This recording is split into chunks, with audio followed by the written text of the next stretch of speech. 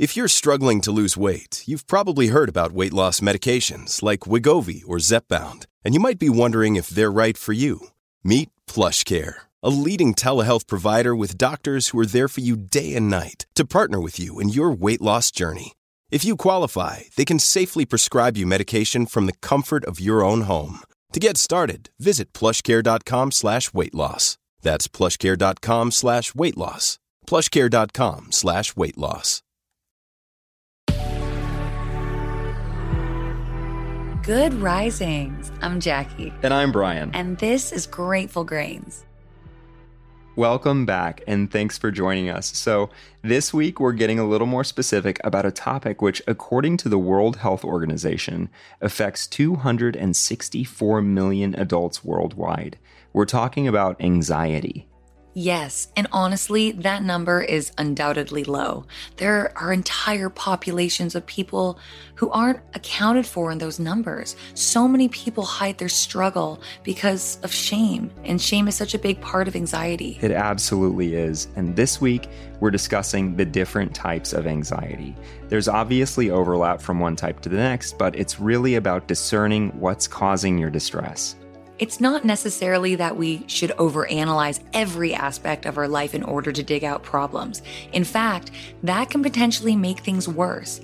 But if you're suffering consistently, it's important to acknowledge and bring awareness to the root of your suffering in order to begin to heal. By the way, and maybe it's silly that we have to say this, but we aren't doctors. Grateful Grains has always and will always be about our personal experiences in life.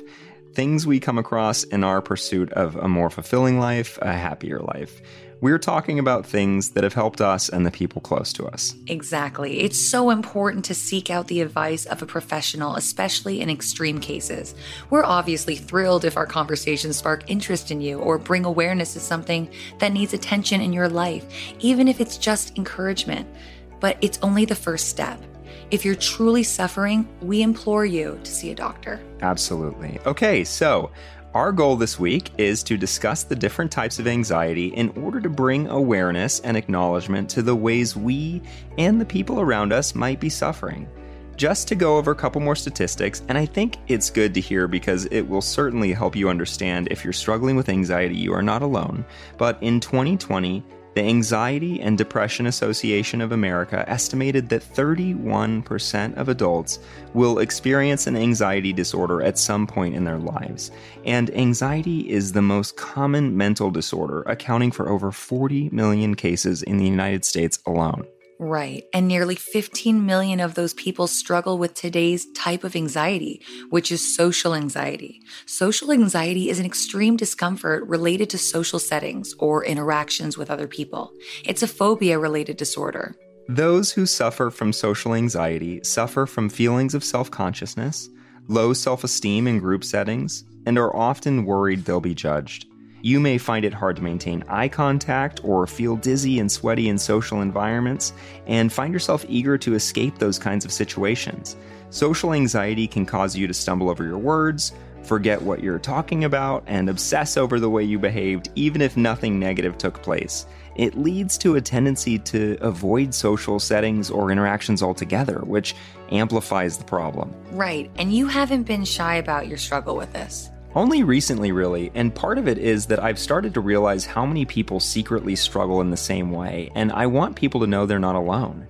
It's also helpful for me if people that I know that I struggle in this way, because if I ever experience it again, like if for some reason symptoms arise out of nowhere, I'll know no one's going to be confused. And honestly, relieving myself of that fear has worked wonders.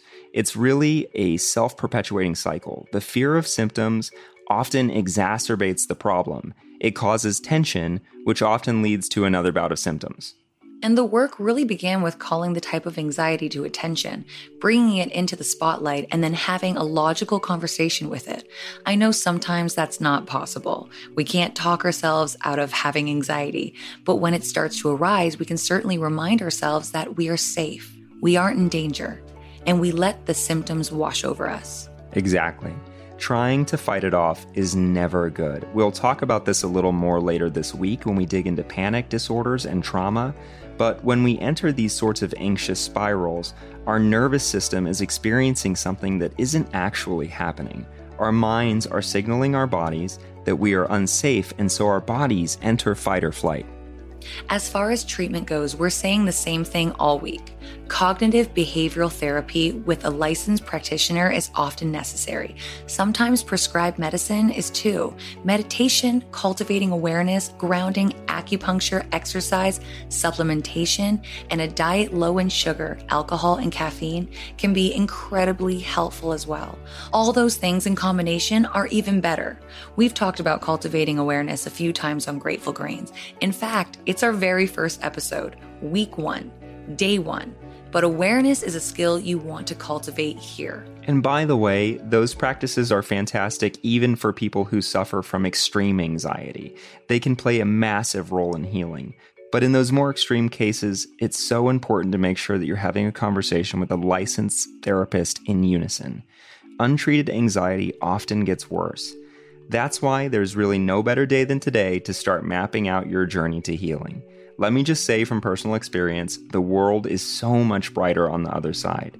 That journey of healing has been the most rewarding journey of my life. It's impacted every facet of my world. It's made my relationships better. It's made my relationship with society better. It's made me an infinitely happier person across the board. Treatment can feel expensive or out of reach, but publicly funded programs are available in most places. If you're in the U.S. and struggling financially, the Substance Abuse and Mental Health Services Administration will help you find low-cost or no-cost treatment. You can call them at 1-800-622-HELP, 1-800-622-4357. We're closing today with a question. What might your first step be in stepping away from suffering social anxiety? Might you confide in a friend, or is it time to find a therapist? Remember, we love hearing from you. If you've got questions, feel free to comment or message us through the Good Risings Instagram page at Good Risings. And you can find me at JacquelineMWood_1. And you can find me at B McMuffin. Thanks for listening to Grateful Grains. Be sure to check out the other Good Risings offerings available in our feed. We will see you tomorrow for day 2 of our week on anxiety. Until then, remember, a better tomorrow starts with today.